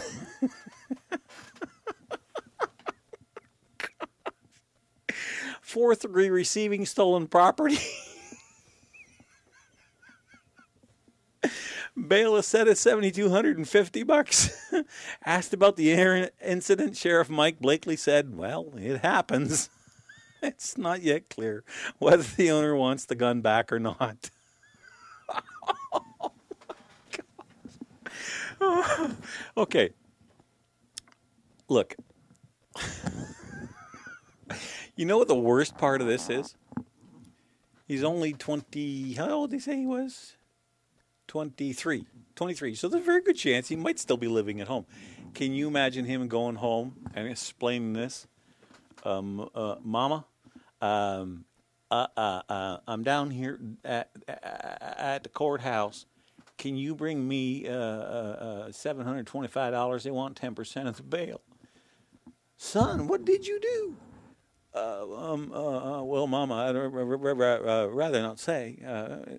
But boy, wait, what did you do? What kind of thing did you do to get you in trouble? You did what? Hell, I'll bring you that money. You can rot. You ain't no son of mine. Okay, I'm having way too much fun with this, but I can't help it. Okay, all right. That's enough fun and frivolity. Hey, Clyde, I know where you can get a real deal on the pistol. You might want to boil it for a little while first, though. Oh, my God. All right, now, this is one of the things that makes this so much fun. It really does, because I tell you what, where else can you go and have this as part of your routine? The ability to share with all kinds of other people stories that you can hardly get through because they're just so funny. Now, staying with firearm stories, but getting a lot more serious. Brian Lilly did write a piece, and that's why I kept thinking of him all night. And he wrote a piece in The Sun, and he's calling for the Canadian Medical CMAJ, Canadian Medical I can never remember what the last Association Journal, that's it, wrote about firearms deaths now, or firearms and the injuries they cause. Okay, now, he talks about the paper and how he says it should be retracted and apologized for because of the kind of information it contains is a long way from being accurate or even useful. Okay, let's start here. The paper muddies the water between what a child is and what an adult is when continue counting injuries, including injuries from paintball guns, which, whatever you think of them, are not firearms by any legal or common sense definition. It includes air pistols, too, like air rifles, which are not firearms either. And the way to know whether or not something that looks like a firearm actually is if it makes fire when you pull the trigger. Like if you have a brass casing with a bullet on the end and a primer on one end and a primer on the other, and when the hammer falls on the primer, it sets off a chemical reaction inside the chamber. The powder in it burns, ergo the word fire, and it throws the bullet down the barrel. Anything else, whether that projectile is projected by compressed air, either through carbon dioxide gas in a cylinder or a spring-loaded thing with an air rifle, those are not firearms. A slingshot is not a firearm. A bow and arrow is not a firearm. And you would think that the Canadian Medical Association would know that. So they're skewing the numbers here. They're skewing because the whole idea is there is a child injured every day in this province by a firearm, which is absolutely utter nonsense. The only way you have to reach that conclusion by stretching and twisting the figures to make them fit that statement. So they blur the eyes because you wouldn't think of a 24-year-old as a child. They're old enough to drink, drive, vote, fight for the country, even run for office. They're not children. I mean, they may act like children. Mentally, they might be children, but from a legal standpoint, they are an adult. So. Okay. In fact, for this study, authors only broke down age by splitting the subjects into two categories, under 15 and 15 to 24. Most of the injuries were in the 15 to 24 category, and I don't know that he actually says it in here, but I have a feeling the vast majority of them were males. Just a thought. Okay. Given that 7 out of 10 years in that cohort are 18 to 24, I'm willing to bet most of the injured of the study children were youth were actually adults. And again, I agree with them there. There is no sloppy definition of their sloppy definition of firearm. Despite what authors may think, a paintball gun is not a firearm, neither is a BB gun or an airsoft pistol. But they are included in the study as a firearm. When I asked for a breakdown between real guns and paintball guns and the like, I was told that information was not available. So the question becomes, why would the CMAJ put this out? Well, for one thing, they don't like any kind of weapon at all. Now, look, in a way, I almost understand that. You're talking about doctors, people who go around fixing people when they get hurt, or trying to, doing their best. And I'm not knocking doctors. I have a great family doctor. I have several family friends who are doctors.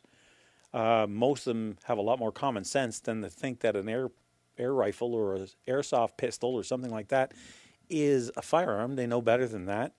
Some of them have firearms that they own themselves.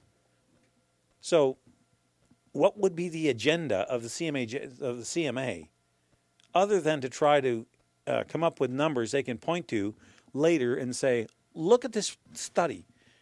It's a great study. It shows us how dangerous these things are. But I did a little research. And firearms, injuries and death by firearms, is a very tiny fraction of the way that children are injured in this country. The vast majority of it is automobiles, and these are all accidental situations, drownings, scaldings, things like that. The normal risks that all children face. Well, we all face to some degree, but when you're young and you're foolish and you do silly things, or when you're even younger and you just don't know any better, that's just life. There is always going to be kinds of these kinds of problems. So they've come up with this absolutely ridiculous statement, and I think Brian, by the end of the article, he's calling for them to repeal, to pull back on the, retract the study and apologize for it. But he talked to Dr. Kelsall, who is the head of the CMA, and Dr. Diane Kelsall, editor-in-chief of the magazine, I should say, of the journal, and she told him by email that she stood by her decision to publish the piece and called the organization behind it world-class research institutions. Yeah, well, they may be, but they sure screwed this one up. So I just thought I'd bring that to your attention. Even sometimes highly respected organizations like the Canadian Medical Association, and by no means am I trashing the professionalism of that organization, but you have to be careful. Hidden agendas can drive even some of the best organizations to produce some really, really bad stuff. And this is one of them, because there's no way that there is a child injured in this province every single day by a real firearm. It just doesn't. I'm not saying, before I say that, it's not that it never happens, but it happens so seldom. And as I say that, there was a story in the Sun today. I didn't read it, but there was a story in the Sun today about a brother and sister, one killing the other over a boyfriend or a girlfriend. But that's the first one of those kinds of stories we've heard in a very, very long time, proving that it's very, very rare. So we don't need any more gun laws. What we need is some common sense around the issues. You know what I would do if I was Minister of Education? And I know people are going to scoff and laugh, but I would make a mandatory firearms safety course, make it mandatory for graduation from high school. You don't graduate high school until you learn about firearms. And there's a reason for that. The reason is because what's people's most common source of information about firearms? Hollywood. They watch TV and they see these things being used like, you watch any series you want, whether it's Homeland or whether, I'm just picking some out of the air here, not Suits, that didn't have many firearms in it, but if you look at some of the cop shows or, they're drawing their pistols more in an episode than most policemen pull them in a whole career. So it's just, Hollywood is the worst possible place to get information about firearms. So to counter that, so that people really understand what these things are, what they can do, and more importantly, what they can't do, how to tell them apart, toy from the real thing, it would absolutely be mandatory. You wouldn't be able to graduate high school until you have spent 2 days learning about firearms, how they work, what makes them work, and what safe handling looks like. And why what Hollywood shows you is not real. It's Hollywood. That is not responsible firearms ownership or use. But of course, that's going to fall on deaf ears. That'll never happen, and I'm under no illusions that it would. Happens around my house, though. Anyway, so I just thought I'd bring that to your attention. Okay, where are we with the clock? My daughter introduced me to a piece of music today, and I thought it was, I got to admit, it was interesting. It's funny. Let me see if I can find it. It's right here. Okay, this runs about 3 minutes, I guess, and it's called Crawl Out Through the Fallout. It's a novelty song by Sheldon Allman, but I think I'm going to play it for you just because it's just so different. I guess it's the best way to put it. Maybe some of you have heard this before. Maybe you haven't. I don't know. I know until tonight I hadn't heard it before, and I thought it was worthy of my audience. So let me cue this up. I got to turn that on and press this here button right here, and we'll be here. You give this a listen.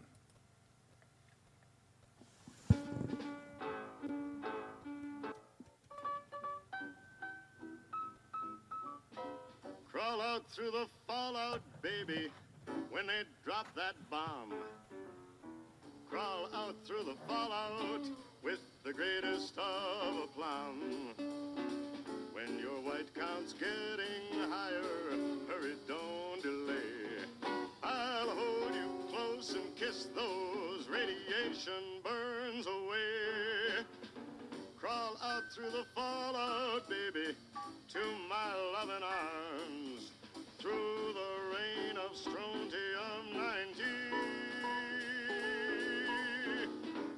about your hero when you're at ground zero and crawl out through the fallout back to me. Crawl out through the fallout, baby, you know what I mean. Crawl out through the fallout, 'cause they said this bomb was clean. If you cannot find the way, just listen for my song. I'll love you all your life, although that may not be too long. Crawl out through the fallout, baby, to my loving arms, while those ICBMs keep us free. When you hear me call out, baby, kick the wall out and crawl out through the fallout back to me. 'Cause you'll be the only girl in the world. Why don't you crawl out through the fallout back to me? Why don't you crawl out through the fallout back to me? Why don't you crawl out through the fallout back to me?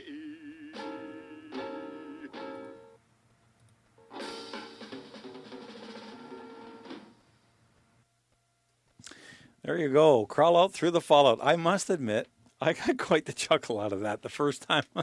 Let me kiss those radiation burns away.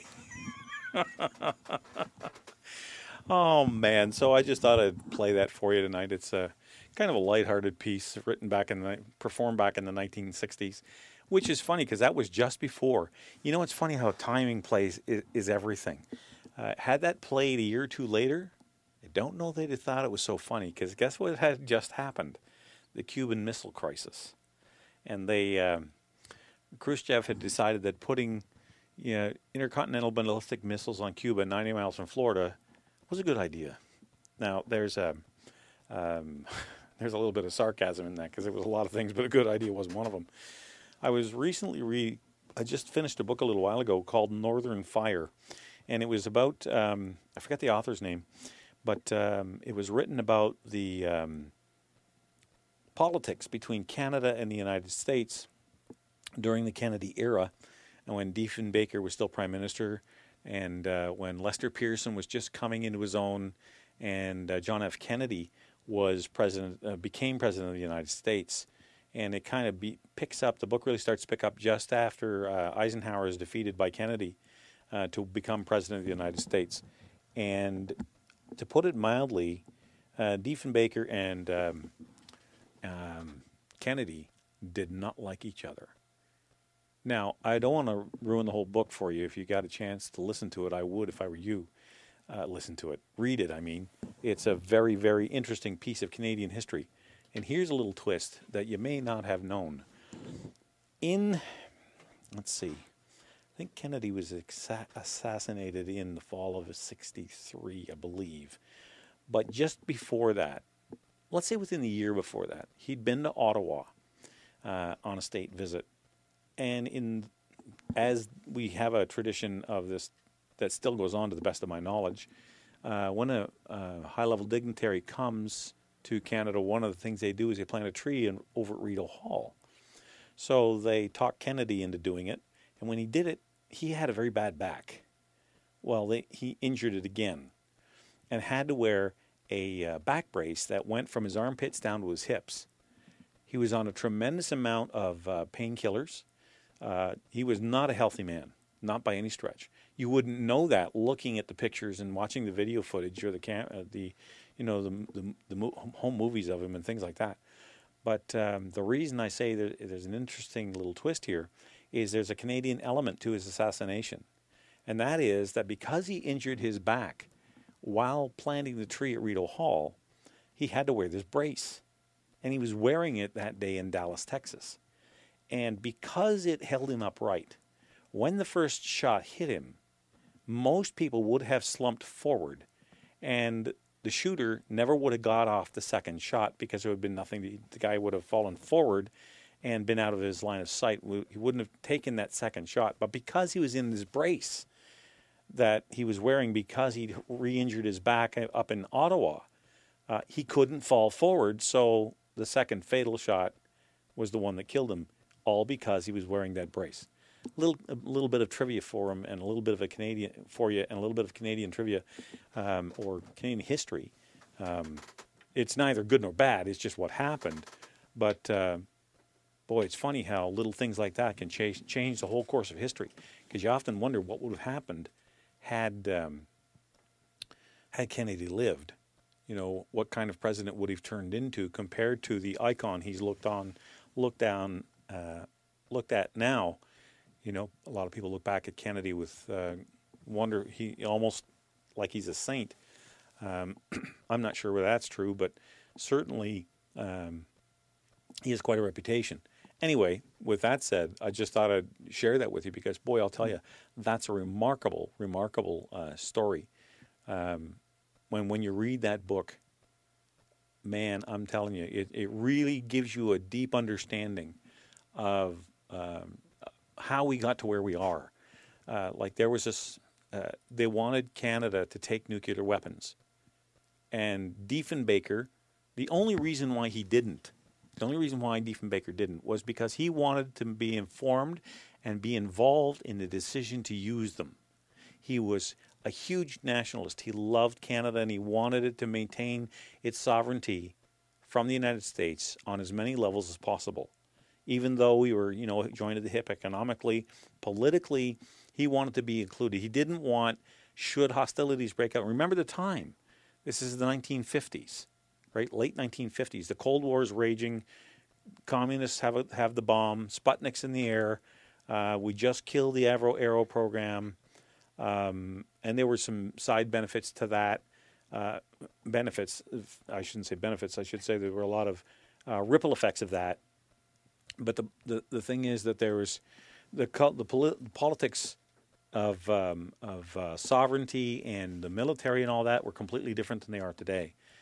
The only reason he didn't take nuclear weapons on Canadian soil was because he was not satisfied. He did not trust that he would be notified by Washington and informed and have a say in whether or not these weapons would be used on the battlefield. He didn't want to be, the only one to put his thumb on the trigger, but he didn't want to be left out either.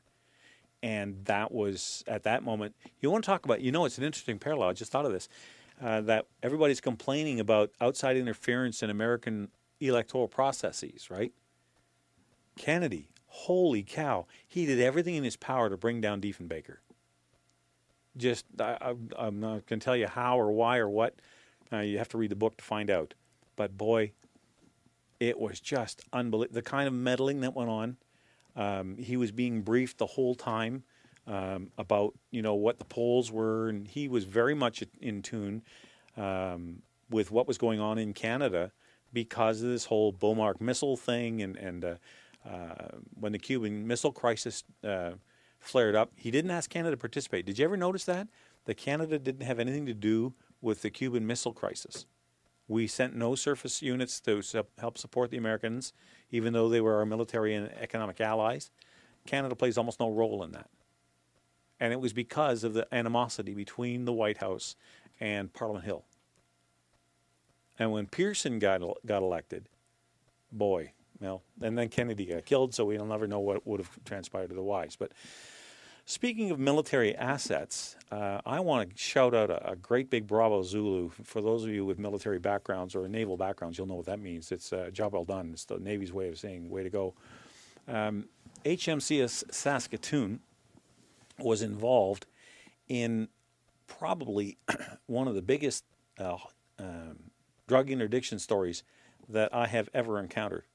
14.5 tons of cocaine. The story starts out this way. Who says Saskatoon is cold in March? Some Central American drug smugglers were certainly feeling the heat from the brave men and women who proudly represent the Western Canadian city on the 105-foot-long crew, 40-member crew. I'm trying to tell you the size of the ship, not how many people are on it. The 40-man crew on HMCS Saskatoon. In the Eastern Pacific, they not only pounced on a giant shipment of cocaine that was headed to North American streets, The crew has also put some alleged narcotic pushers before the courts. It also kept tens of millions of dollars out of the hands of drug cartels. HMC of Saskatoon intercepted a suspicious vessel initially spotted by a maritime patrol aircraft on routine patrol, said the Canadian Armed Forces, adding the ship was launched a rigid-hulled inflatable, or RIB, with an embarked U.S. Coast Guard law enforcement detachment team to halt the vessel of interest. 3 suspected smugglers were apprehended and several bales of cocaine were recovered after the suspected smugglers attempted to jettison their cargo. In cooperation with the United States Coast Guard, Major Steve Nita in Ottawa said they tell me they seized approximately 660 keys of cocaine on March the 12th in international waters in the eastern Pacific Ocean off the coast of Central America. In total, they added up 33 bales of cocaine. They always knew how to rope and hog tie out there in the West, but that was an amazing effort. So, well done, Saskatoon. That's, you know something, this is one of the traditional roles of the Navy, to safeguard our waterways, protect our shipping lanes, and to project our foreign policy overseas. And this is a reserve vessel. This is not a Canadian patrol frigate. This is a Kingston class. So it's not that big a ship. It's not very fast. It only does about 15 knots. But to play a role like that is huge. The crew will be elated with that. They'll be going around high-fiving themselves for a long time over that, as they should. And this is the kind of thing that makes me just glow with pride when these guys pull this off, because when you're talking about the drug cartels, they don't play games. These guys, the drug cartels have gone so far as to build their own submarines. There was one down in Brazil they found in an estuary built that was completely capable of underwater operations and could carry tons of cocaine and other narcotics, trying to get past the Coast Guard and get the stuff. It's almost like the rum running days. They were trying everything they could to get past the security forces that were arrayed against them. And Saskatoon has played a big role in putting a huge dent in that particular operation. So, well done, bravo, Zulu. Way to go, Navy, is all I can say. That was a great job, and I delight in congratulating them on it, because these are tough times. And one of the things about stories like this that I think is important to highlight is the Navy is the poor third sister, partly because it's so expensive to maintain. It's the most important of the armed forces because of the role that it plays when it carries on overseas and so on. They make a tremendous commitment. And I'm not deriding any other, the Army or the Air Force. No, I'm not saying that at all. As a matter of fact, I've got a good friend of mine who just went on deployment out in Wainwright, won't be back till June. But when a sailor goes to sea, he's gone. He might as well be on the moon. When I first joined my first ship back in the winter of 1981, January of 81, I joined the Saguenay in Funchal, Madeira, and I didn't see home again for 6 months. Now, I was a single man, brand new off the farm, green as grass, didn't know nothing from nothing. There are those who would say that's still true today. But, I'm just delighted with this story, because it helps raise the profile of the Navy and helps reinforce the need for it and why they need new vessels, and why we should really work hard at getting the military procurement right, so we never end up in a situation like we're in now with the shipbuilding contracts and the nonsense that's going on. We never fall into that situation, but so far that doesn't seem to be any sign of changing anytime soon. So all I can say there is ready, and bravo, Zulu, guys, you did a great job. All right. Let's see. I want to thank my guest again from the first hour, Ron Barr. I certainly hope you enjoyed that interview. I know I did. It's more like I was doing interviews. I've always done interviews, of course, and one of the things that I like when I do an interview, it's not so much a Q&A as much as it is a conversation. And I tend to think people enjoy that, well, as much, depending on who the host is. Sometimes I don't know enough to be able to have a conversation, and then you go to the questions because you're asking questions you hope your audience likes. But in Ron's case, he and I have a lot in common when it comes to our trucking backgrounds and so on. So I hope you enjoyed that. I know I did, and I'll be looking forward to having him back again on the show. Well, that pretty much wraps it up for me tonight, folks. Thank you all for listening. Again, as always, you can send me an email at nick@latenightcouncil.com. Send me a message on Facebook if you enjoyed the show or if you have any comments. Anything along that line, by all means, feel free to connect with me anytime. With that said, it's time for us to bid ourselves good evening. In ubi caritas et amor, Dea sibi est. Good evening, God bless. Don't let anything disturb your peace, and may you have a fair wind and a following sea. That I spent it in good company, and all the harm I've ever done, alas, it was to none but me, and all I've done for want of wit to memory now I can't recall. So fill to me the parting glass. Good night and joy be to you all.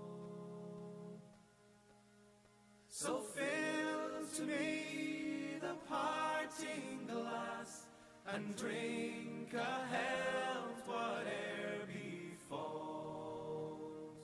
Then gently rise and softly call, good night and joy be to you all. Of all the comrades at it I had, they're sorry for my going away, and all the sweethearts that e'er I had, they'd wish me one more day to stay. But since it fell into my lot that I should rise and you should not, I'll gently rise and softly call, good night and joy be to you all. Fill to me the parting glass, and drink a health whate'er befalls, and gently rise and softly call, good night and joy be to you all.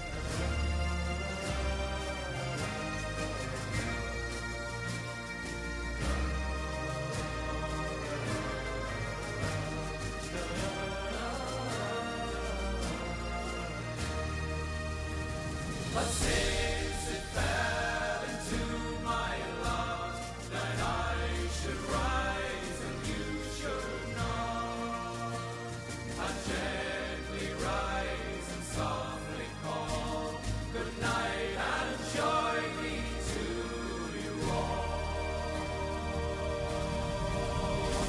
So fill to me the parting glass, and drink